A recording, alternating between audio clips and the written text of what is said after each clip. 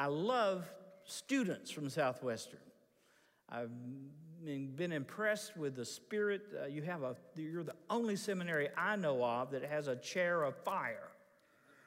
And there's something of that fire burning in your hearts. And God bless you in your work, your studies, your witness.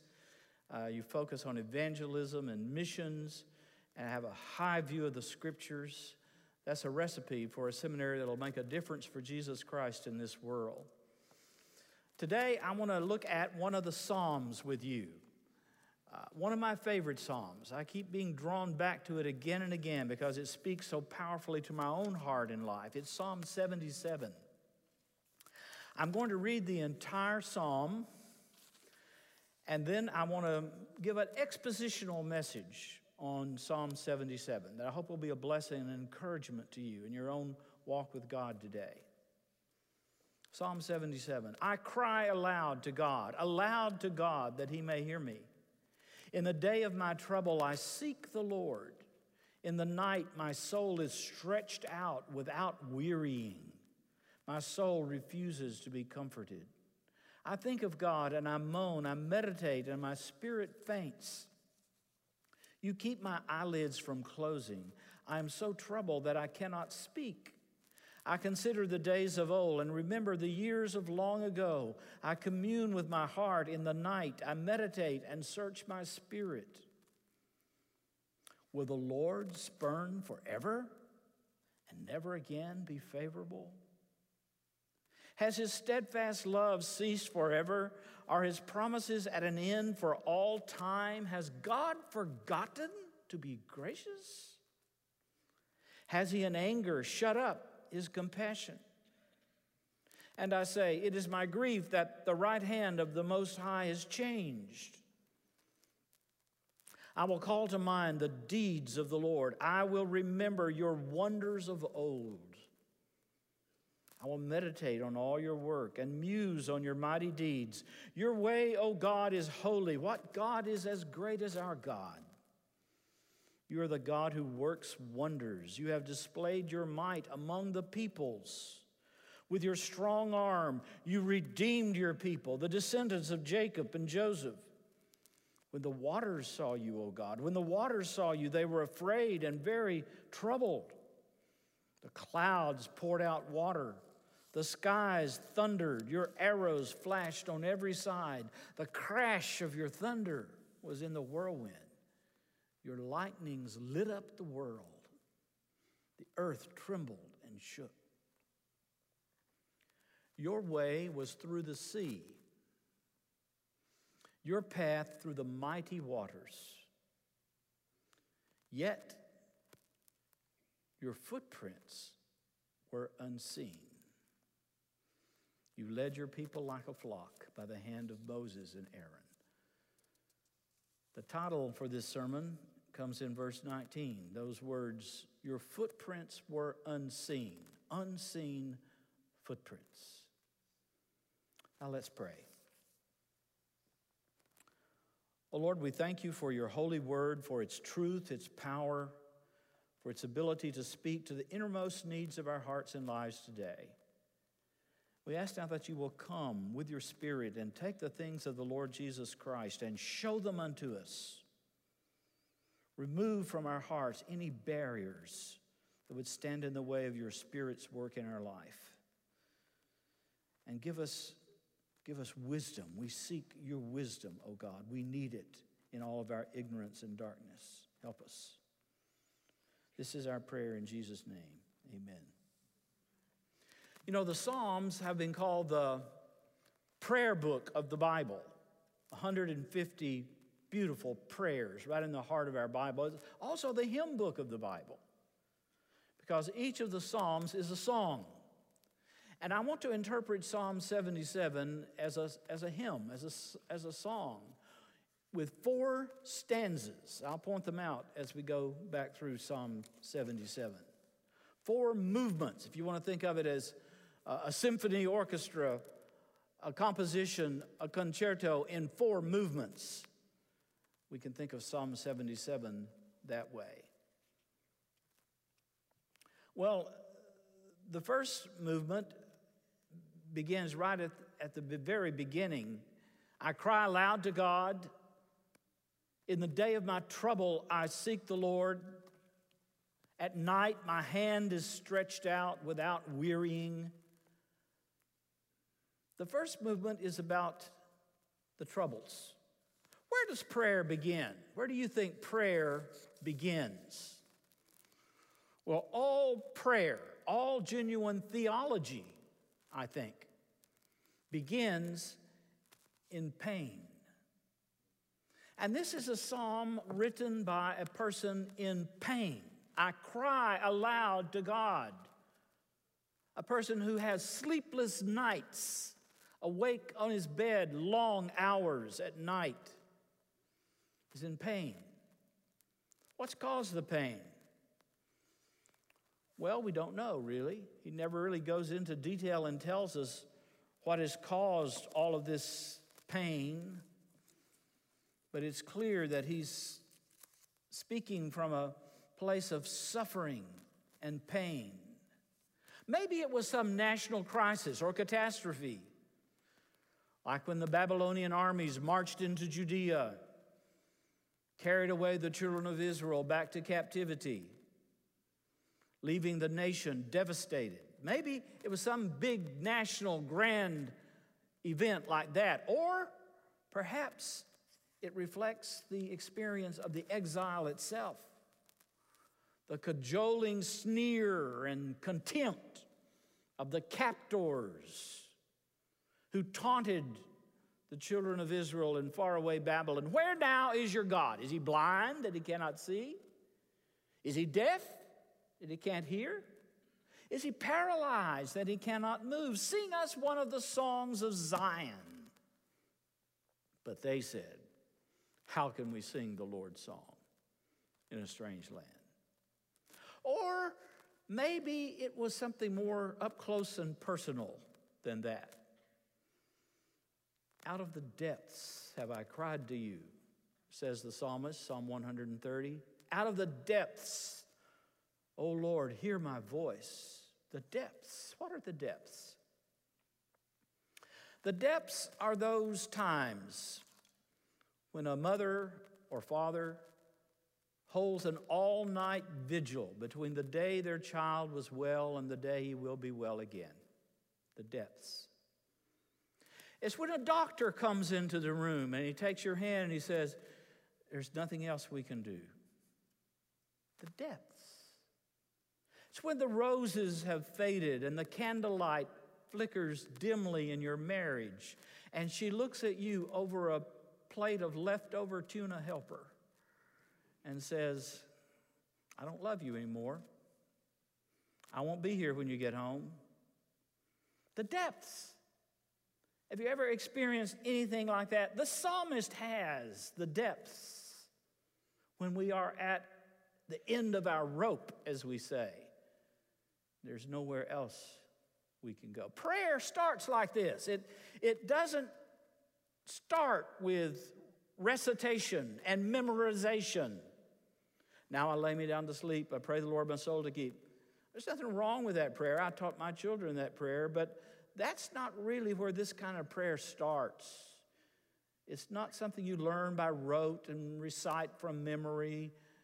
It's something that is born in the deeper innards of your heart.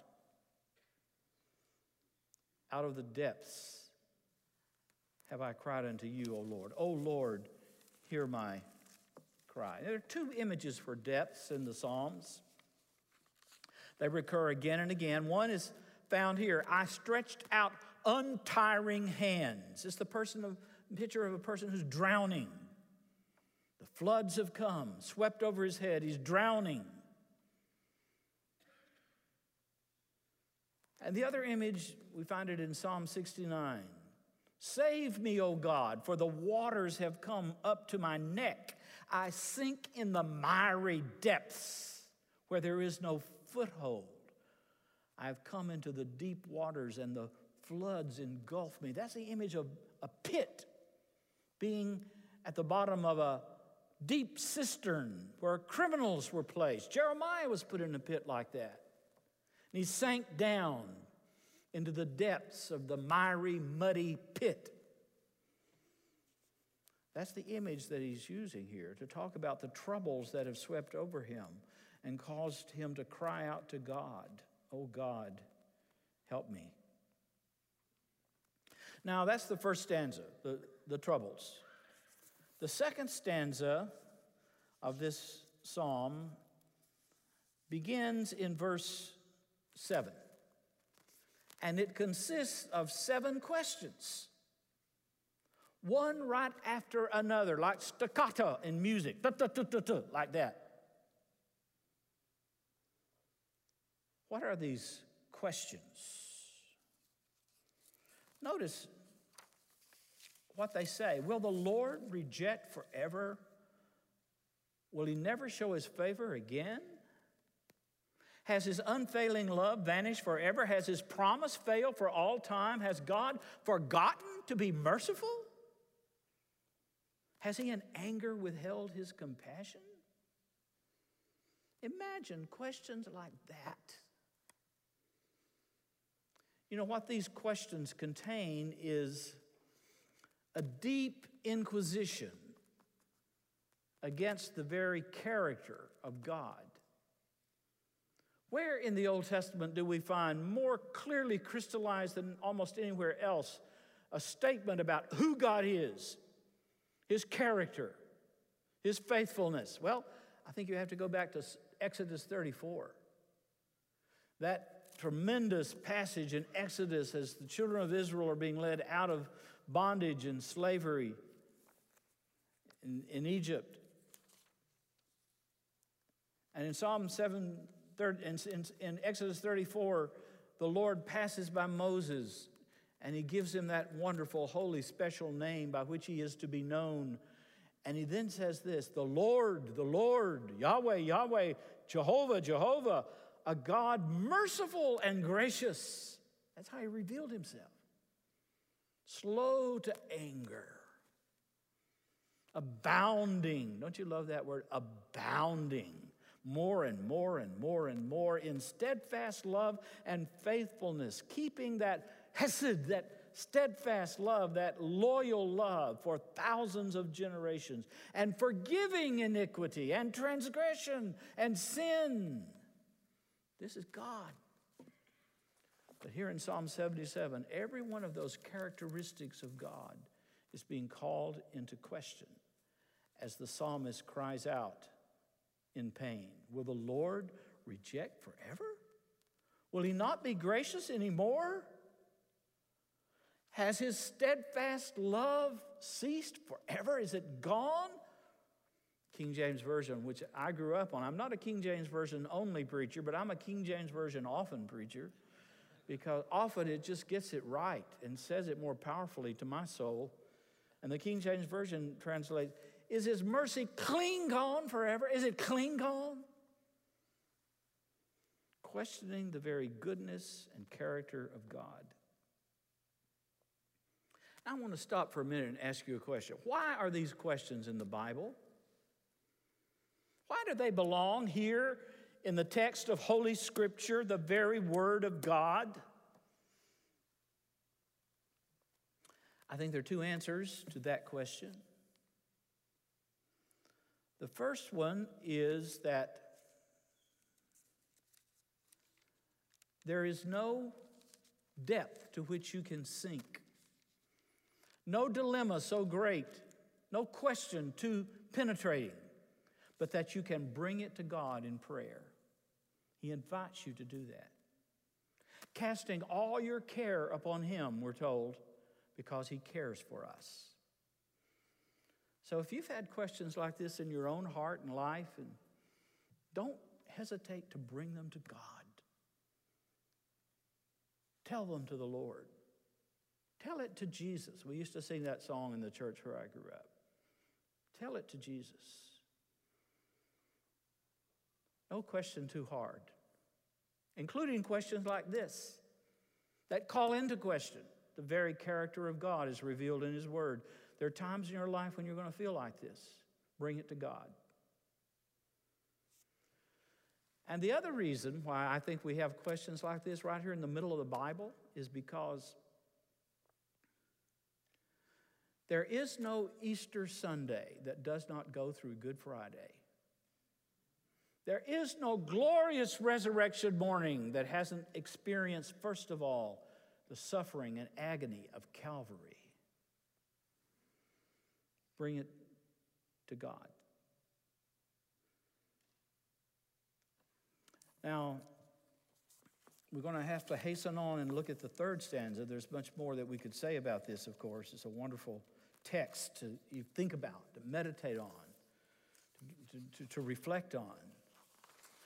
But I want to go to the third stanza.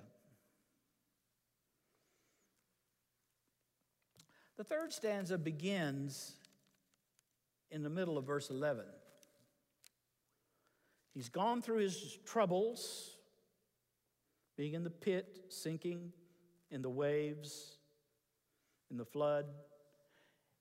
He's reflected on his questions that came out of the darkness and depth. But now there is a turning point. A turning point right here in the middle of the psalm. And if you're just reading through it without stopping to listen to what you're reading, you might miss it. Don't do that. Stop. Listen. That word in the middle of verse 11 is remember. That's the turning point. I will call to mind the deeds of the Lord. I will remember.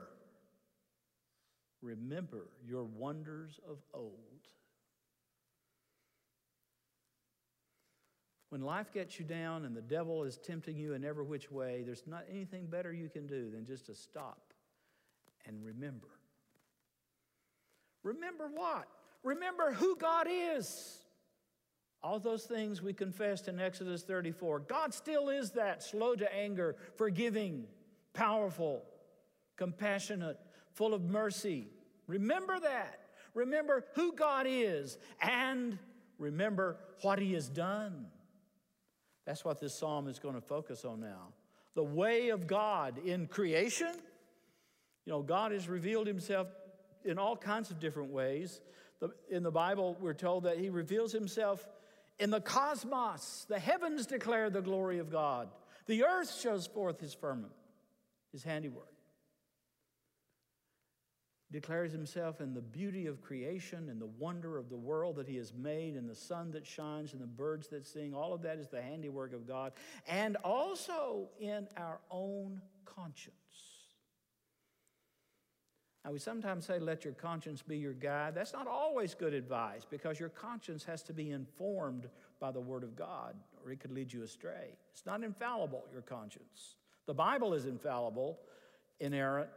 Your conscience isn't. It has to be tutored. It has to be taught. It has to be shaped. But God does speak to us in the Bible. We read this again and again, sometimes in that still little quiet inner voice.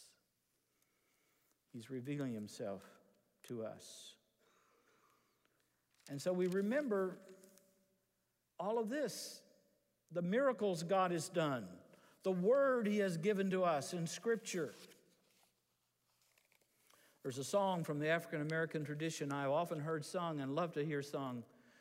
If it had not been for the Lord on our side, where would I be? I think I'll sing that for you. If it had not been for the Lord on our side, where would we be? Oh, where would we be? That song has some gospel in it.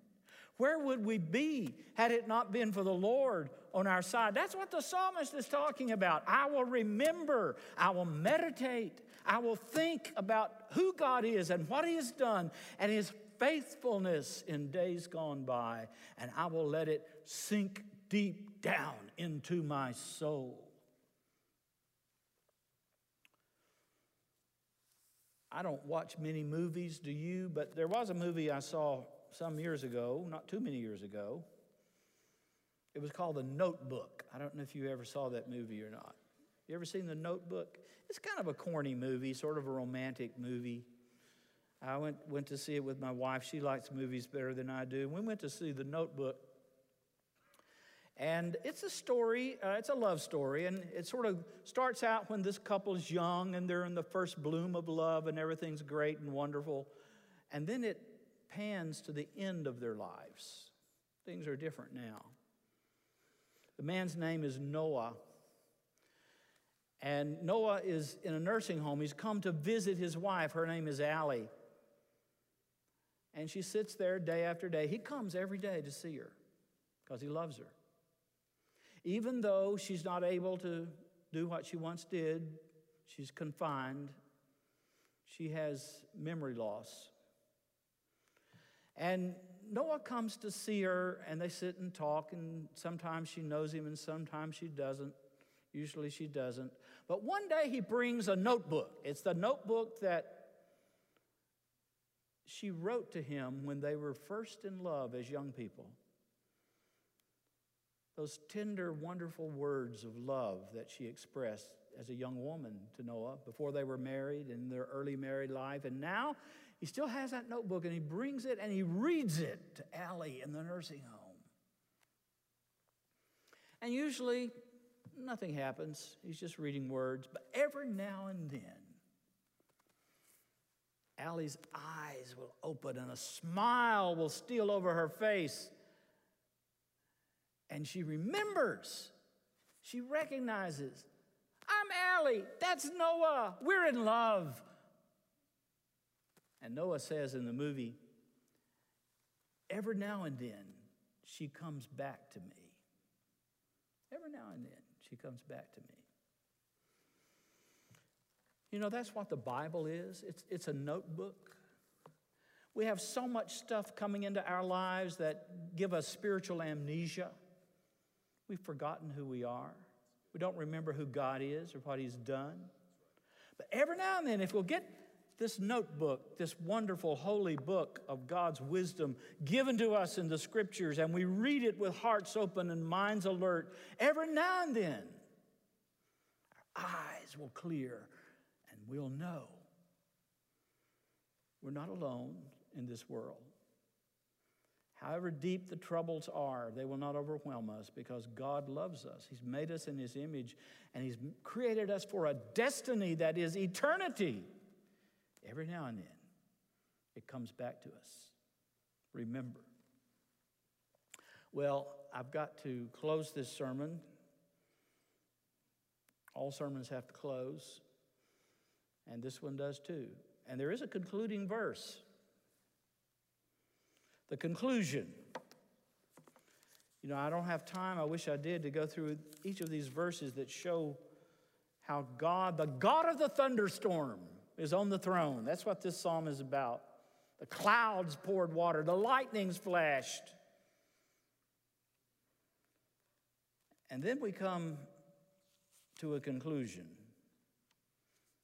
The conclusion is verse 19 and 20. Your way, O God, was through the sea. Not always the calm, placid sea with waters like unbroken glass, sometimes turbulent, violent, waves crashing high. Yet your path was through the mighty waters, but your footprints were unseen. I want to leave you with that thought the psalmist gives us here. Your footprints were unseen. Sometimes we don't always immediately, obviously see how God is at work in the circumstances that are swirling about us, especially when we're in the pit, sinking in the depths and wondering where God is. But the witness of Holy Scripture and the people of God through the ages is that God has never left His people alone, that He guides us through all the tortuous pathways of life, even though His footprints are often unseen. I fled him down the nights, down the days. I fled him down the arches of the years. I fled him down the labyrinthine ways of my own mind. And in the midst of tears, I hid from him. And under running laughter, up vistaed hopes I sped and shot precipitated down titanic glooms of chasmed fears. And I fled him, and I fled him. And I ran from those strong feet that followed after. You recognize that? That's Francis Thompson's wonderful poem, The Hound of Heaven. If you don't know it, you ought to check it out and read it. Who is Francis Thompson? He was an alcoholic. He was a drug addict on the streets of London in the gutter, lost, running, fleeing. But behind him, invisibly, imperceptibly, came those strong feet that followed after. You can see the devil's footprints. Not very hard to detect it. They're everywhere around us in our culture. Drive through any city, on television, wherever you internet, you see the footprints of Satan are evident. God's footprints are often unseen. Not so easily perceived, but real nonetheless. Where do they lead? They lead through the sea. They lead through the depths where he has gone before us, where he walks beside us because he lives within us. And he has promised never to leave us or forsake us. That's how the psalm concludes, the very last note of the last stanza. You led your people like a flock by the hand of Moses and Aaron. What does that remind you of? Well, yes, the Exodus, of course. But also, I think, Psalm 23, like a flock. The Lord is my shepherd, I shall not want. He maketh me to lie down in green pastures, yes, sometimes, but also along the ravenous crevice, the dangerous slope. Always, he leads his people to that land where there will be no more tears, no more sorrow, no more death. There will be no more pits. There will be no more mire and muck to sink in, but we shall forever bask in the presence of our great and living God. Try singing this song. Try singing this psalm. Let your heart meditate on its message. Prayer, begun in pain, leads to questions. And the turning point, you remember. You remember who God is and what he has done, and that his promises are unfailingly true. And you keep following those unseen footprints, led all the while by the hand of the Lord, like a flock by the hand of Moses and Aaron.